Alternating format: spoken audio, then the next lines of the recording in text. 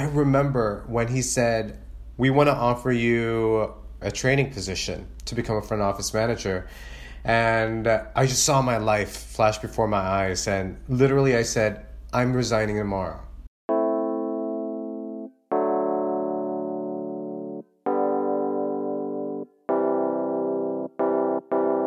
You're listening to Balikbayan. I'm Alan Montecillo. My guest on this episode is Giovanni Ortega. He's an actor, director, playwright, and an assistant professor of theater at Pomona College.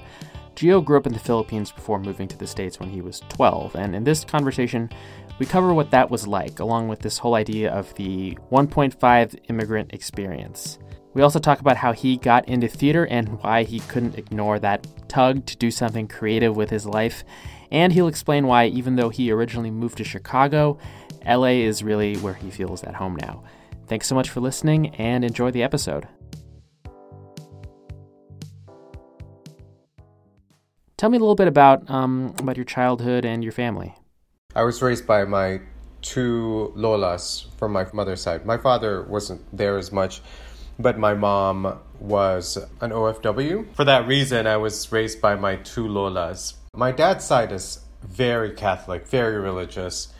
All of the guys went to seminary school. I was part of Deep Bliss when I was in grade school, which meant I lived in the seminary in Santo Domingo Church. And then my mom's side was more progressive. They were all artists, singers, dancers, writers. So it wasn't as religious. So I definitely grew up having both worlds. Very Catholic, conservative upbringing, but also on the other side, kind of like this bohemian artist life. So was this mainly in the Philippines, or was this in the States? This was in the Philippines. So I left when I was 12, and that's when I moved to Chicago. And what brought you to Chicago then? I think the main reason is like my mom really wanted me to be with her, and I really wanted to get to know my mother. I mean, I would see her once a year, twice a year if I was lucky. So, and then I spent 2 summers in Japan because she was in Japan for a very long time. A lot of it was through letters. This was in the 80s, so there was no internet, there's no cell phone, so none of that. Yeah, I mean, it really shaped who I was. I mean, that was the premise for Criers for Hire. The play that I wrote for East West Players is the whole 1.5 immigrant experience, which is kind of like where I started in my, I guess what we call creative research, right? What is a 1.5 immigrant around the world? How would you describe 1.5 immigrant? I mean, it really varies. For my experience, it's when someone moves to a new country around the time that they hit puberty. So you're old enough to gain consciousness in your homeland, but you're young enough to assimilate to the new land, right? It's very different from someone who's a hyphenated whatnot, right? Hyphenated American, Australian, European, where you grew up as a minority, kind of like the whole idea of like a Filipino American going to the Philippines and they're not Filipino enough. And then here in the States, you're not American enough. 1.5 kind of is able to navigate both worlds. And I grew up in the 80s, so I grew up in the people power during that whole regime. I was old enough to recall everything, but also grew up with people like me. But also you have people who moved to the States when they were 6, but then their parents didn't speak the language. So the whole identity and their cultural identity is still based on where they were from. And then you have those parents who you're going back and you're going to go back to the Philippines and go to school there, you know? So like you grew up here and then you're like sent to the Philippines with your Lola and your Tita because it would be a better upbringing, and then you go back to the States. So it definitely varies. So with that in mind, you're old enough to remember what it was like moving to the States. What are your memories from that time? How did you feel?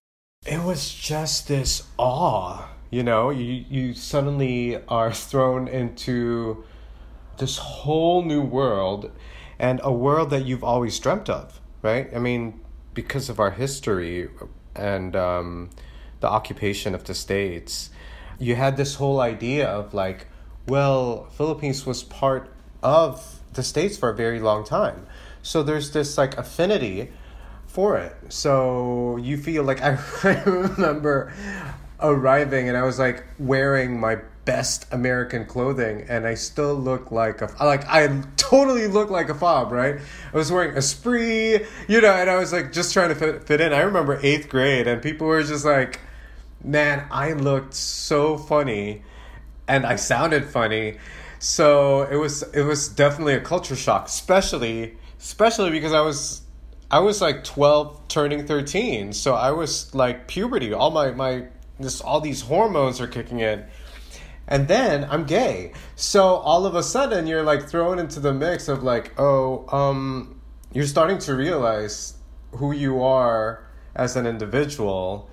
And then your mom has like no idea what the hell is going on. And then to add to that, she became a single mother. So all of a sudden, and she didn't go to college or she didn't have any of that, right? So all of a sudden we were like within 6 to 7 months of getting to Chicago, and it was like winter. You've experienced winter there. We were hella poor. We were like, I think we might need to get food stamps or unemployment. So it was definitely not what I thought it was. And, for the first 12 years of my life, it's like my mom was sending money, like the very, bagong bayani of the Philippines. It's like you have all these OFWs sending money to their family in the Philippines. So I never thought that it was that harsh. So I'm curious though, because when you were in the Philippines, did you have this image of your mom living this like glamorous life in the U.S.? I feel like a lot of folks in the Philippines think that. Oh yeah, and before that, I would go to Japan. So right. There's just so much that your parents can show you, right? As a kid, you never see that. You never see I never got to see it because I was only with her for such a short amount of time. So I was there for a vacation. So I'm pretty sure she saved up all that money so she could take me to Tokyo Disneyland or what now, right? But then suddenly you're like in Chicago in the dead of winter and she's no longer married and she has to find 2 jobs. And then I have like a 6-month-old brother and I'm like, I didn't sign up for this. But nor did she for that matter. So I want to get to how you got started working in theater and performing arts. Was that always a big part of your life growing up? Yeah, because my mom was a singer, right? And then I have an uncle who's a Palanca Award winner for plays, and he was a screenwriter. And then I had another uncle who was a poet. So I mean, by 5th grade, my Tito Saldi would be teaching me Edgar Allan Poe, Annabelle Lee, So I was definitely infused with writing and performance at a very young age. And did you have ambitions to be a performer professionally when you were a kid? Yeah, I mean, it was hard because I knew so many professionals, right? My family, I'm surrounded by all these professionals. Sure. But because of the hardships that I had growing up, once I moved to Chicago, it was just like, I saw my mom suffer. It became really hard because Chicago, at that time, there were like Filipino singers. What the hell is that, right? And to add to that, she's like, you know how hard it is for me. Why would you do that to yourself, Mm-hmm. So, I tried to push it aside as much as I can for a very long time. I mean, I was lucky enough to get a music scholarship for voice at UIC. So that provided for my tuition fee. But I was singing throughout college. But I've always tried to push it aside. I worked for Hyatt Corporation for years. Once I graduated college, I did AmeriCorps. After AmeriCorps, I went back to Hyatt. And then I was finally like, oh, I can't do this. I can't work for corporate America. It's as much as I know I will be really successful in it.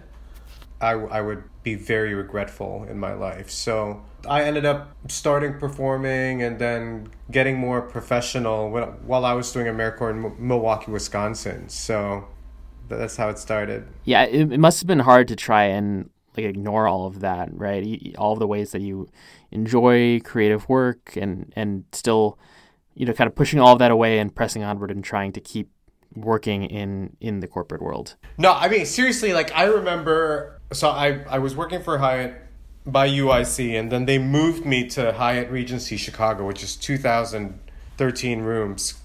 And the person who hired me was now running this hotel. And I remember when he said, we want to offer you a training position to become a front office manager. And I just saw my life flash before my eyes. And literally I said, I'm resigning tomorrow. Wow, it's like out of a movie. I mean, seriously. And then you go like, oh, what did I just do? You're like, I'm going to be jobless in 2 weeks. I mean, how does all of that work? I mean, it clearly worked out for you in the end, right? I really had to put my trust into the universe and doing the work, of course, definitely doing the work, but then really trusting that this is what I want to do for the rest of my life. And that was when I was, so I was like 22, 23 when I resigned. And then luckily enough, I was doing a show, and one of the director who I've worked with before said, have you thought about going to grad school? And so I was like, oh, I think that's a great idea. So I applied and I got into UCLA, and that's kind of where it ends and where it all begins. All right, so walk me through then, if you can, just a little bit about how do you go from that to where you are now, especially thinking about how a lot of your work these days is about Filipino identity in some way. I'll tell you this, it really took me graduating at UCLA. It was like postgraduate life where I really found myself as a Filipino artist for that matter. Because growing up in Chicago, there's like, I didn't have that world. You don't have like Tony Robles or all these other artists who are in California. So growing up, I really had an affinity for Latinos because we have this shared experience, right? The shared experience of colonization and oppression, which I find actually funny whenever I leave the country, because whenever I talk about an affinity for Latin culture, it's seen as very colonial. But in actuality, you don't really think about that when you're like followed by immigration here in the States. You know what I'm saying? It's like, so it's this like suddenly this like shared experience of the oppression of brown people, especially because of all the similarities in culture, the cultural similarities. So that being said, I saw John Leguizamo's work and I was just like, oh my God, this is phenomenal, right? And he was doing his one-person shows. And then just got really into Latin American literature, like Gabriel Garcia Marquez, Isabel Allende, Sandra Cisneros, all from like around the Chicago area as well, because Sandra Cisneros is from there. But then after my MFA program, I was actually in the Philippines, and I auditioned for Dog Eaters. And this is the first time it just felt like everything was coming into fruition. So I go to the audition, and I got a callback. I heard that Jessica Hagedorn was in the callback. And oh, wow. I remember the author, yeah. I remember that, it was just like all came together, and then I got the part. And after that, I was cast in Dog Eaters, and there was 22 actors, 18 of which are Filipino. And it's like done. Does that feel different to you at that point, or are you just focusing on the acting, or is there part of you that was like, oh my God, like this is there's something special about this? Oh my God. Well, here's the thing, because going back to this whole idea of 1.5 immigrant, like I separated it. Like I'm Filipino, but I'm not a Filipino artist. So it was two separate worlds. Like I had my whole family, my mom, like I was Pinoy, I'm Filipino. Like, So, but I never wrote about it. I was never cast in it because this was a time where Filipinos were not being cast as Filipinos. I was always cast as a gangbanger, a Mexican cholo, or a Chinese techie person. So there was no point of reference in the Midwest during that time. But the moment I got out of grad school and got cast in Dog Eaters, and the show was a search to involve Filipino Americans, the biggest not-for-profit for Filipino Americans back then. And it was just like a bombardment of Filipino American identity. And so from that point on, it's like, oh my God. Cut to now, I am just surrounded by so many Filipino Americans and Filipino artists. And I think that's what started my creative research like 3 years ago, where I'm like, well, Filipinos exist all over the world. So let's go and check it out. And I'm actually leaving for Sydney in 3 days because they're having one of the biggest Filipino-Australian festivals going on. You know, it's insane. So you've been working and living in Los Angeles since you finished grad school. Is LA home for you now? Yeah, it's my home base.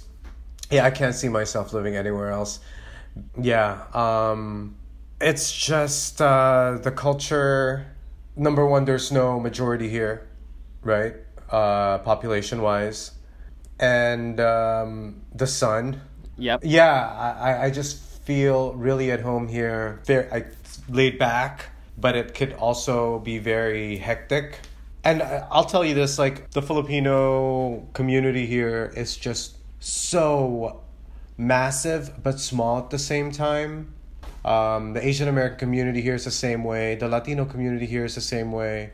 Whenever I go into Chicago and I talk to my brother, he lives in Gurnee, and it's like, wow, it's a different world. It's really a different world.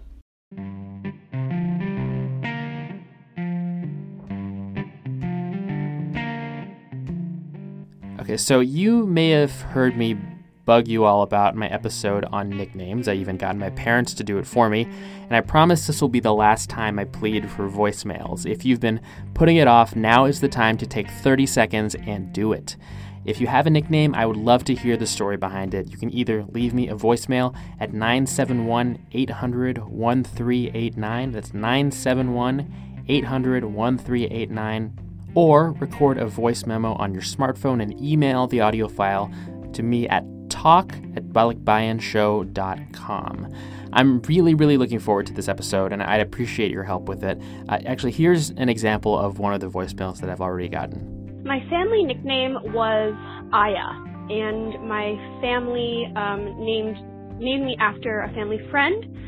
And my whole life, you know, I responded to it. It was a family thing, but I didn't feel that it was me, or I didn't feel that it was American enough. And I was born in the Philippines, but we immigrated when I was 9 months old. So when I got to high school, I actually transitioned into the nickname Andy, which honestly feels better suited to my personality, but I still respond to Aya when my relatives call me that. It's kind of like I said, a family thing. Stay tuned in the next few weeks for more voices like this, and hopefully yours is one of them. And I also may or may not be interviewing my parents about why I don't have a nickname, so I'll look forward to that. All right, back to Giovanni Ortega.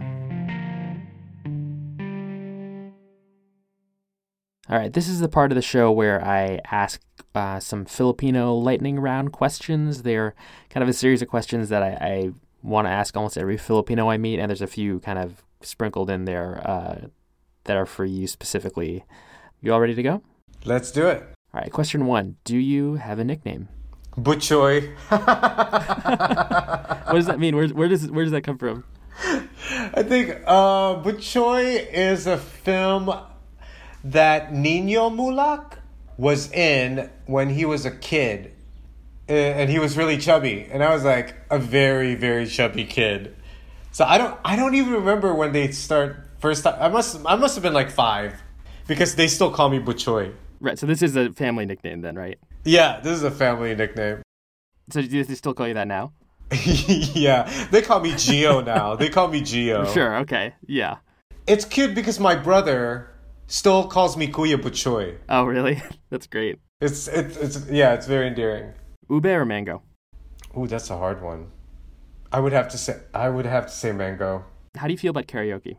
I don't use it as much. I think it's a lot of fun. I love watching my family sing karaoke though. Is there a particular song that makes you think of your family singing karaoke? My mom kills it when she sings People Who Need People. But oh gosh, that's great. By Barbara Streisand. For me, it's Just the Way You Are by Billy Idol. I remember, this is how Filipino the Dog Eaters cast were.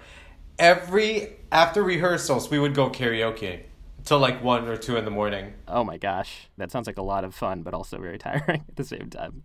It's crazy.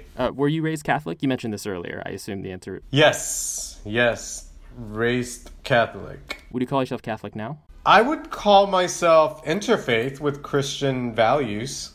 I'm to be honest with you, if I go to church, like a Catholic church, I don't do the sign of the cross. Is that a kind of thing that's noticeable to more Catholic members of your family, or do you talk about that, or? No, I think it's noticeable to me. Definitely, I'm not doing the sign of the cross.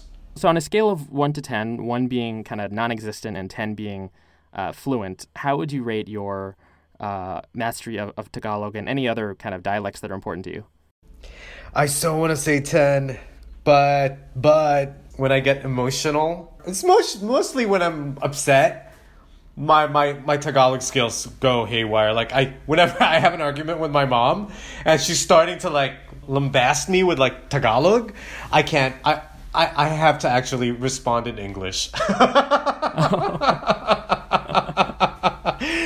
But no, I've been fortunate. I would say a 7 or 8, just because I know writers who write in Tagalog who are from the States. So I will say an 8 at the most. Although I just did a Tagalog McDonald's commercial. So wait, really? Yeah, I did. Yeah. Is this for in the States or in the Philippines? It's for the American market, the Filipino American market, but it's probably going to go to the Philippines. Okay. What role do you most want to see played by a Filipino actor or performer, whether it's a play or a movie or anything like that? Oh, wow. It'd be really nice to have a Pinoy in Game of Thrones. Yeah. That would be great. I would love to be in it. I mean, Reggie is a good friend of mine. He did Grimm, right? And then he was in Pirates of the Caribbean. Reggie Lee is one of those people that I just admire so much because he really breaks any kind of stereotype, especially when he did Prison Break. This is freaking 10 years ago. Mm-hmm. When he was the villain in Prison Break. It was just such a great role for him, right? It's definitely those are the things that I look up to. And Conrad Ricamora in How to Get Away with Murder. I think we're now at a point in the industry where we are seen as leading men. We're not there yet, but definitely there's more. I do feel that Filipino women, I'll get flack for this. I will get flack for this, but there's more roles for them to play an ingenue, because it's usually you have a person of color, Filipina or Asian leading actress playing counterpart with a male actor, which has predominantly been always white. I got one last question for you here is, would you live in the Philippines again someday? I think I could live there for part of the year, maybe a month or 2 months. I do have to go back. I have to go back and visit. It's been a very long time.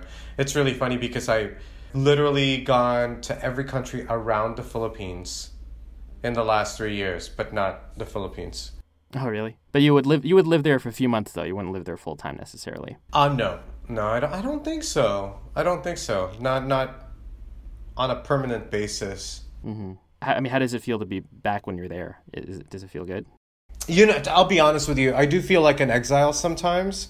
It's really, really emotionally hard.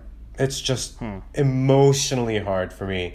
Man, I remember the last time I was there, you hear these stories of people crying in the bathroom stalls at the airport right before you leave, and I was like, I ended up becoming one of those people. It's so painful for me. I'm already a highly emotional human being because of the craft that I work on, but there's just this tug, right? There's this tug and pull that you have to go, but you don't want to. That tug of being drawn there but feeling like an exile too, is that what it is? Well, a tug of like the place wanting you to stay, but you have to go. Yeah, there's this feeling of being in exile, of not, exiles are not allowed to go home. It is by choice that I don't, but yeah, I'm sure I will. There's a lot of more painful memories that I have to deal with in order for me to really fully come back. My Lola has passed away without me being there. That's really painful for me to deal with. But I think I've been able to process through that. So maybe in like a year or two.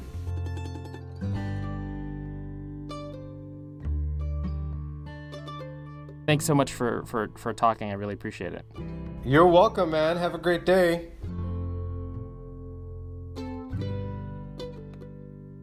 That's Giovanni Ortega, or Gio. You can find him at his website, giovanniortega.com. And that does it for this episode. Thank you so much for listening. As always, if you like the show, please share it with friends, family, casual acquaintances, maybe even random Filipinos you meet on the street. And if you haven't already, subscribe on Apple Podcasts, Stitcher, or wherever else you get your shows. You can also go to balikbayanshow.com, and I'm on Twitter and Facebook at balikbayanshow. Finally, you can, of course, email me at talk@balikbayanshow.com. Balik Bayan is produced by me, Alan Montecillo. Theme music by RV Mendoza at Blue Dot Sessions. The show's logo is by Nicolo Pizarro. I'll be back in 2 weeks with another episode, and thanks again for listening.